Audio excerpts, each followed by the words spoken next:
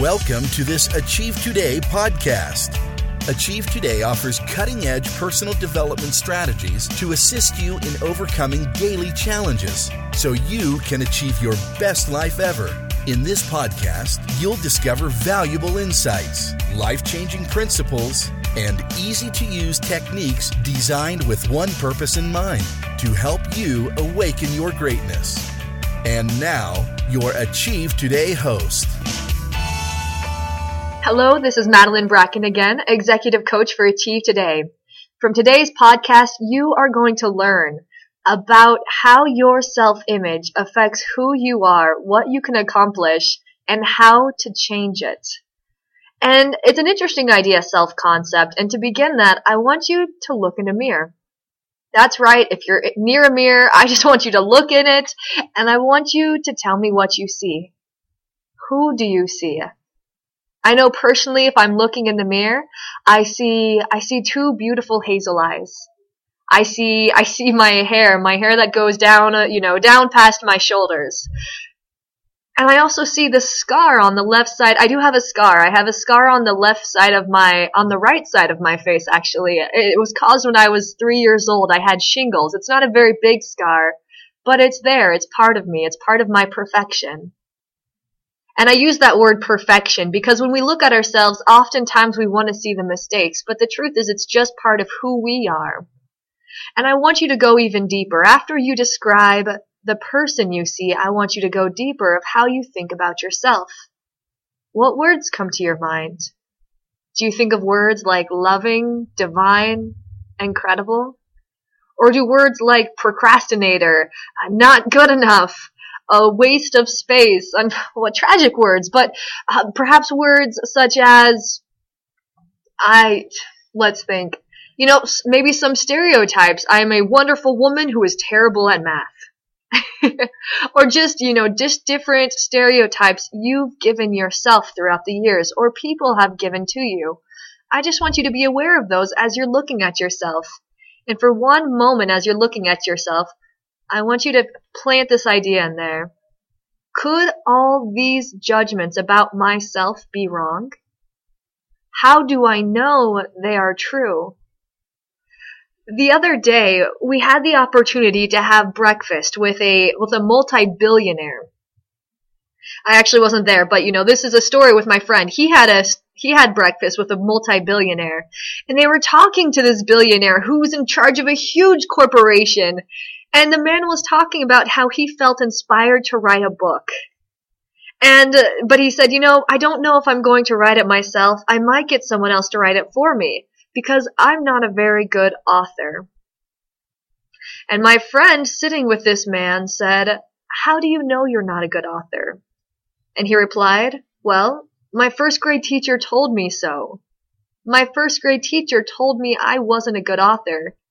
And this incredible man, the boss of thousands and thousands of employees, has been holding on to this belief since he was in first grade. And this is just to show that all of us have these beliefs and how untrue these beliefs can be. One doesn't know by the time they're in first grade if they are a good author or not a good author. One doesn't know any time during their life whether you're good or bad at something. Many times we just accept that fact at one younger point, and we never question it again. A good example for this, I majored in communication. I've studied the mind. I've studied psychology. I've studied sociology. I've even gone into, religious studies as well. And theology, just diving into human behavior and everything that makes the mind work and how it works and how people works. But interesting enough, when I was going through college, I had a belief. I'm bad at math. I had this belief because years and years ago, I probably took a math class and didn't do well at it. While I was in college, I had to get 2 hours of tutoring a day to pass this math class. I only had to take 2 because of my major, but it was a struggle for me because I kept thinking over and over again, I'm bad I'm bad at math, and I tried, and sure enough, I did pass it. I actually passed it with an A, but that was with 2 hours of tutoring every single day, just so I could get the grade that I wanted. And it wasn't until years and years later, it actually wasn't until about a week ago, that I realized that this paradigm was able to shift. I was thinking about all my skills and to help people better, and I realized one of my weaknesses was math. It was the business side of things, the numbers side of business. And I realized to be the best life coach that I could be, I needed to be able to understand numbers, how they worked, how they ran, maybe being able to do different math problems in my head, because I saw how that benefited those around me. And when I was I decided to take an online class, which are incredible, that we live in a society where we can access online classes at any time. And as I was about to take this class, I decided to clear my mind and say, okay, I have this preconceived notion that I'm bad at math. I'm going to pretend for a moment I don't know that. Maybe I am good at math. Let's find out. And sure enough, I found something out incredible these last few weeks. And that's that I actually like math. Actually, I like it a lot. When I get home from work, when I'm spending time with my family, I find that to this class, I'm able to dedicate almost an hour a night of enjoyment.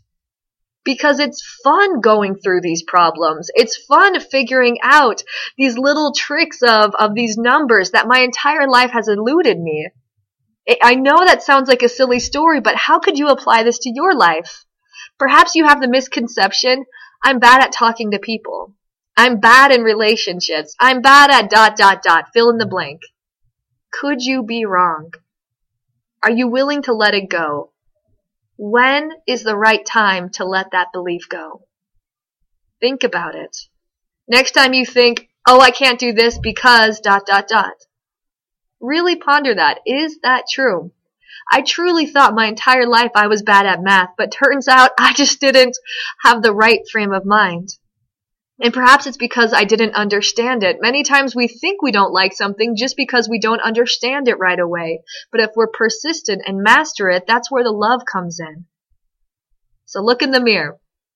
What do you see? What challenges could you make strengths? What parts of yourself that you've always deemed as just true might be false? Doubt your doubts. And have faith in yourself. Develop that self-image. Now go out there and awaken your greatness. Thank you for listening to this Achieve Today podcast. We sincerely hope that the principles and techniques in this presentation help you to achieve your best life ever. For more information on Achieve Today, or to learn how you can be considered to work in a one-on-one coaching relationship with the presenter of this podcast, visit us on the web at www.achievetoday.com. Send us an email including your name, your telephone number, and why you would be a great candidate to work with the coach, and one of our personal development experts will contact you.